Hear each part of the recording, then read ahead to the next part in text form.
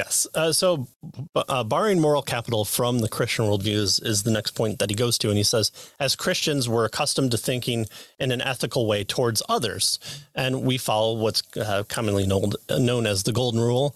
We're to be loving. We're to keep the rules. We're not to be unfair. We have even scales when it comes to our economics. We're not to abuse people. We're not to force ourselves on people.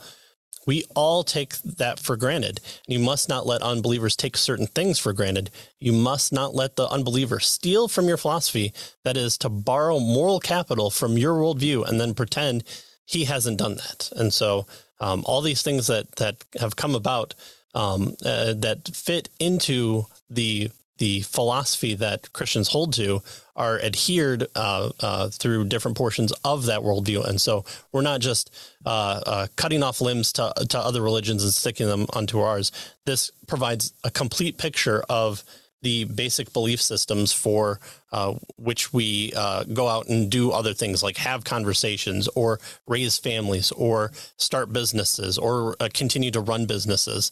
And so there are limitations to our actions within the scope. And one of them is the golden rule. And so you could say that the entire Western world has been built from some of these presuppositions. And we also see maybe the fall of the Western world is occurring because we view these things as more of maybe a helpful suggestion at best, if not to throw them off completely. And so by saying unbelievers who exist in an independent way of a worldview that doesn't allow for these things, or at least not by argumentation, just take for granted those certain things. We need to call that out and say, whoa, what do you mean by unfair? Especially if you're talking to someone who's a nihilist. Unfair, what are you talking about? Unfair. There is no fair or unfair in your worldview. You can't, if I'm stealing your wallet, you can't call that unfair or wrong for me to do according to you. Right. And I think this is a really important point, right? That we need to point this out. We can't allow unbelievers to get away with this. They are stealing, borrowing, he says. But Frank Turek, if you'll recall, he has the book Stealing from God, and he makes the same point, right? Unbelievers are stealing from God when they attempt to make these types of claims based on their worldview, right? And so Bahnsen here tells us that we must not let the unbeliever say, well, we all know that we're supposed to play fair. Well, wait a minute, right? What you should say, he tells us, is, well, I know that we're supposed to play fair, but I don't know why you say that we're supposed to play fair, right? So we're questioning their assumption about fairness. Where does it come from their worldview? Fact is that whatever, the unbeliever says at that point, then, we have a question waiting for him, Bahnsen tells us. Why am I obligated to follow that standard? Well, we should play fair because, things go better if we consider utilitarianism the greatest good for the greatest number. Well, why should I care about that? Right? Right. Things would be chaotic. So what? Why should I care about that? That sort of thing. And so why am I obligated to follow that standard, especially if I can get away with it? If I can get away with it, then what's the big deal, right? Right. So what he says, you see, given the unbeliever's worldview, he has no authority to make absolute moral judgments. Yeah. But before coming here, I was trying to finish this debate, and I did, between Michael Shermer, a skeptic, and David Wood, who's the atheist. And I'll link it to the show notes here. But just go to the back and forth between the two, and then the Q&As. And David Wood would say, can you give me a standard for how we can tell the difference between aliens doing it and God doing it? Or the discussion would evolve into moral claims. And so, there are nation states that don't let women go outside without an escort. And we view that as wrong, but they view it as right. How do we make determinations? And so he keeps pressuring Shermer, and Shermer keeps just saying, well, talk to the women about this. You wouldn't want this to happen to you. So he takes kind of this very limp-wristed viewpoint talk to the alien about of utilitarianism, of just like, well, I'm going to talk about this one standard, but then I'm going to bring in this other standard. Well, okay, then why that standard? And so I think watching that debate does a really good job of showing why, yes, you can talk about, we have more understanding of human dignity than we did back in the day. So was it right back then because we didn't have that understanding, or has it been right then and we just have societally morphed into these different understandings that are equally as right because society has determined it was right at the time?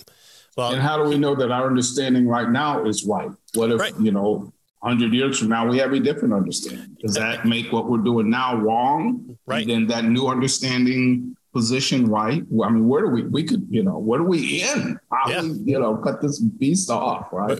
We can improve society by letting people have the most amount of freedom and having a system in place that allows people to play fairly and retain a majority of what they've earned. And then you have, big industrial revolutions, cultural revolutions. But now we view things as a danger to the planet. And now it's okay to force people to eat bugs. Well, it was okay back then to have people have freedom, but now it's okay for forcing of the insect consummation of consuming the protein in only that way. So at what point in time do we say, well, that's just an appeal to, just what you think might work. And right. And if it doesn't, well, then right. I was wrong. And but we do know that utilitarianism is the best way to go. You wouldn't like it. Well, I wouldn't like a bunch of things you might like. And so how do we come into that conflict, and how do we determine the value of those things? Well, let's just let it play out. Okay, let's let it play out. Well, unless if you're not eating bugs, then you have to. So again, it was a really good debate showing kind of this lack of clarity of having a basis, having a grounding for that worldview. He goes on to say then that unbelievers have an underlying philosophy that they're applying in their argument with you. And you, at this point, are going to start coming back with your apologetic. You're going to start using cross-examination to show the unbeliever that he has made a commitment that takes him to one destination when he thinks he's getting off at another. Right. Show him where his worldview ends. Show him that if he wants to keep the standard of rationality or science or morality or whatever that person's taken for granted, he will have to affirm the Christian worldview. Or we're going to say, here's where it leads to absurdity, or we're going to say, here's where it's happened in the past, and this is the outcome of it. And so as Christians, we believe that we have the one consistent and only worldview that should come into play. Although I've seen videos this week that people that proclaim to be Christians don't always think that, and that's super weird. But we're looking for a consistent worldview argument that then explains all the things that we can put into the box, which is everything in the universe. Right. Yeah. And we're going to call out when that doesn't happen. Good. Yeah. And so we need to, and that's this is a big, important, procedure that Bahnsen uses, especially in his debates, right? He kind of attempts to show them where, their particular thinking gets off, right? Where their ticket takes them, right? Right. And he helps them to see, or at least attempts to help them to see, that they can't hold to that position unless they affirm a Christian worldview, right? Mm-hmm. Now, his next section here, he calls moral blame shift. And he says it's important to understand at this point why unbelievers insist that they're neutral, even though they aren't. Right? Well, I am neutral, right? He says the unbeliever, according to the Bible, is guilty before God. And being guilty before God, obviously, is going to have some serious consequences for all eternity. And so the unbeliever wants to insist on neutrality because then the onus is on God for his unbelief and, of course, his wretched lifestyle and sin, right? In other words, I don't understand. I didn't know. I didn't have enough evidence, and so that's blame shifting. If you tell God that you don't have enough evidence that he existed, that's why I don't believe, it's God's fault, or at least you're attempting to make it God's fault. And that's the point that Bahnsen is trying to make here. And yet he quotes Paul in Romans 1 that says that God has made himself, manifested from heaven in such a clear and indisputable and inescapable way that all men know God, right? And so this is, you can't use that excuse, is what he suggested. God has made himself known. Right. And so you can't blame shit. Because again, this is part of our worldview. We're unable to lay the Bible down. We're unable to lay what God has commanded us to do or to say or to be or to believe. And one of those things to know and believe and say is what Paul said, and what Paul took to Mars Hill, and what Paul took to the Roman people, and what Paul took the Jews in the synagogue, and what Paul took to the Gentiles, and Peter and Philip and James and all, the first century Christians. They took this same message that says, you do know that God exists. Look, here in the temple of all these other gods, you have one to the unknown God. And I'm going to tell you who that one unknown God is. And it's the person who has made, it's the being who made everything. And all these gods are fake. And he has shown this by raising Jesus from the dead. And some laughed because he talks about the resurrection of the dead and viewed the physical as not a completely bad thing that hinders us from true spirituality. But some listened and would hear more on him, and some believed and followed after him. And so we see that in the midst of him talking to people that might not have a full understanding of Second Temple Judaism, but they have this ingrained in their being, because we also have the belief that everybody, regardless of who you are, what you look like, what your skin color is, where you hail from, what century you live in, what clothes you put on, how much money you have, that you're made in the image of God. And so you share unmutable characteristics with the rest of us, being creations of God, and being children of God would be through adoption. And so this idea of, well, you're suppressing the truth and unrighteousness is something you have to believe and proclaim to other people, because that's what we're told. That's the standard we're standing on. Now, you can talk about deism in general, but that's not Christianity. What we're talking about is having a consistent Christian worldview. And one of those things is we all have a knowledge of God in and of ourselves, and we're denying it by suppressing the truth. So we can't stand on God's lap and shake our fist in his face by saying, not enough evidence, not enough evidence. We had enough evidence, and the Bible tells us that we do have enough. And then why don't I believe? Because I love my sin more than I love the light. I hate God more than I love God, which is none at all until he gives me a new heart. So, that's where this comes from. If I were to say, well, we're neutral. All right, well, prove to me God exists. Well, we can talk about maybe things out in the universe that point to God, but even then is to say that God is knowable in the universe. Well, how do we know that? How can we point to Jesus without God's word, without the Bible?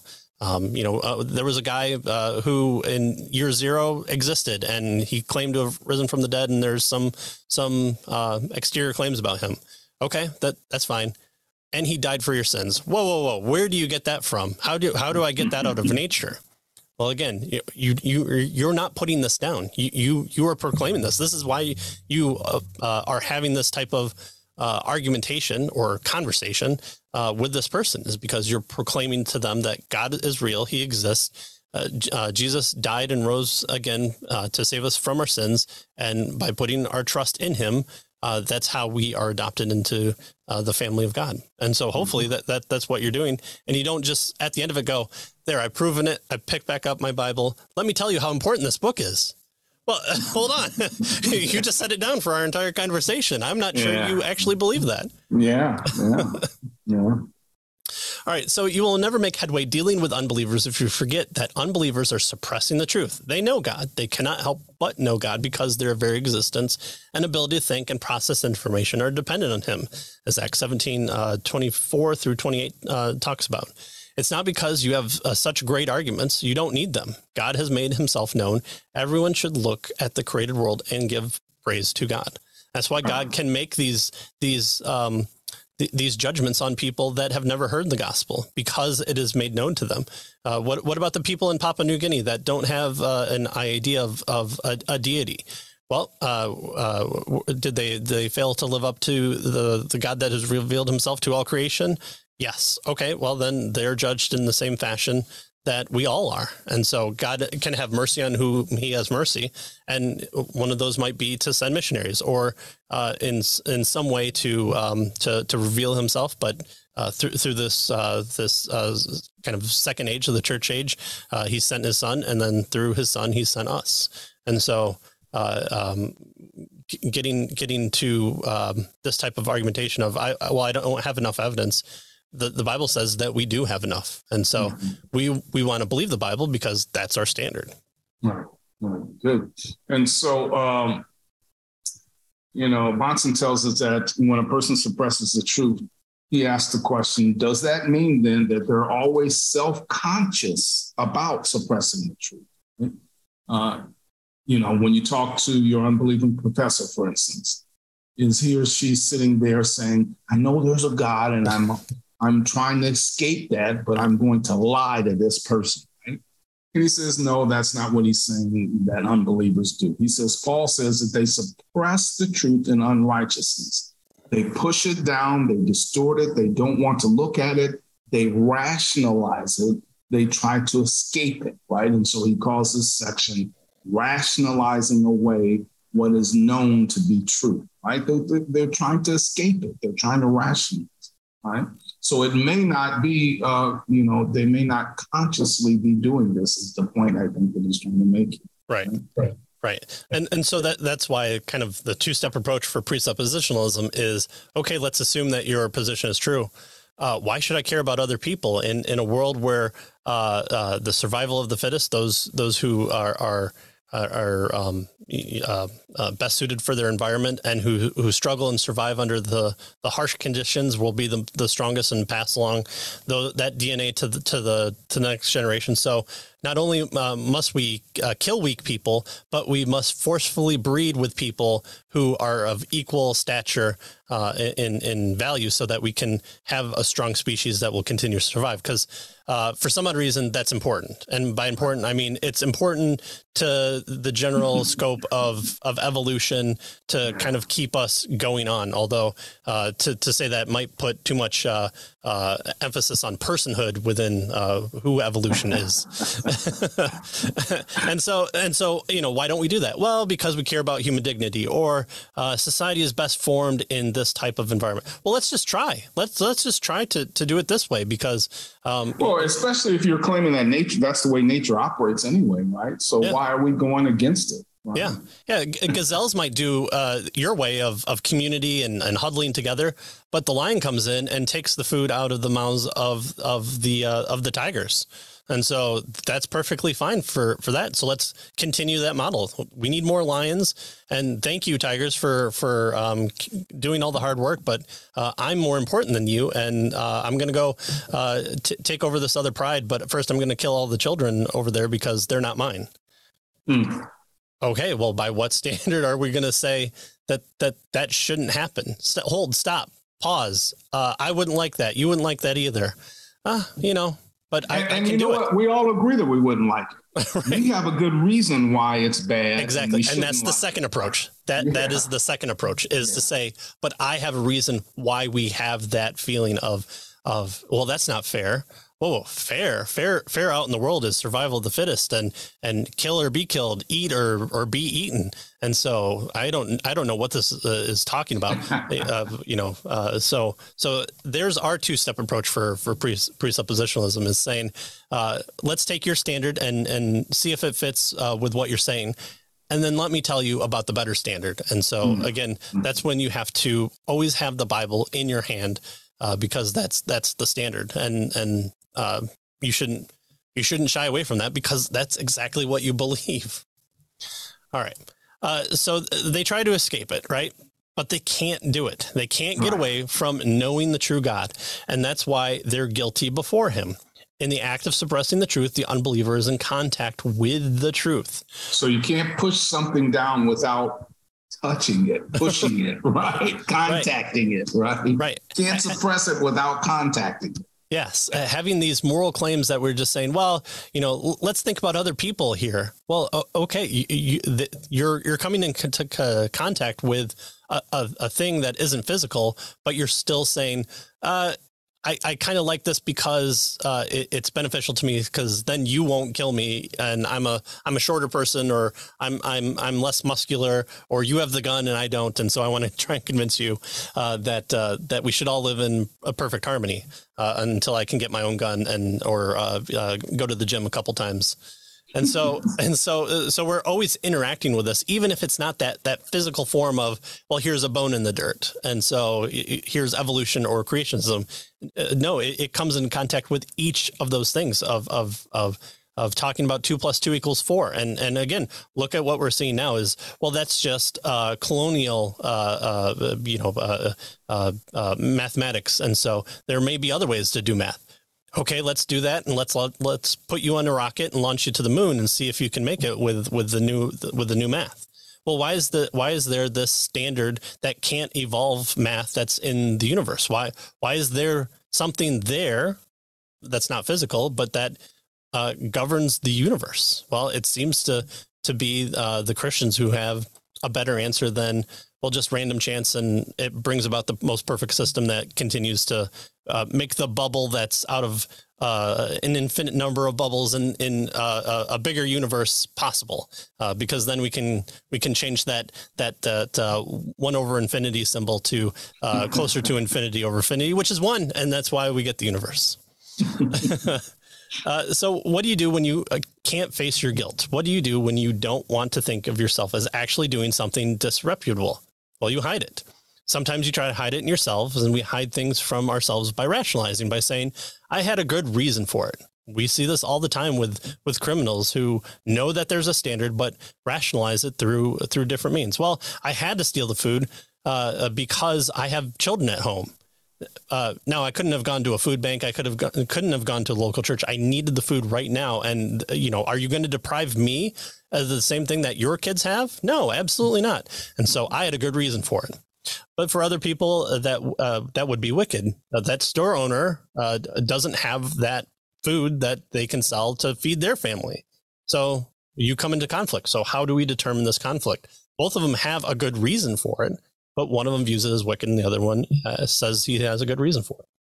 Sometimes we do our wickedness so habitually that we stop thinking self-consciously about it. We can fool ourselves, which is actually the second part of Romans 1.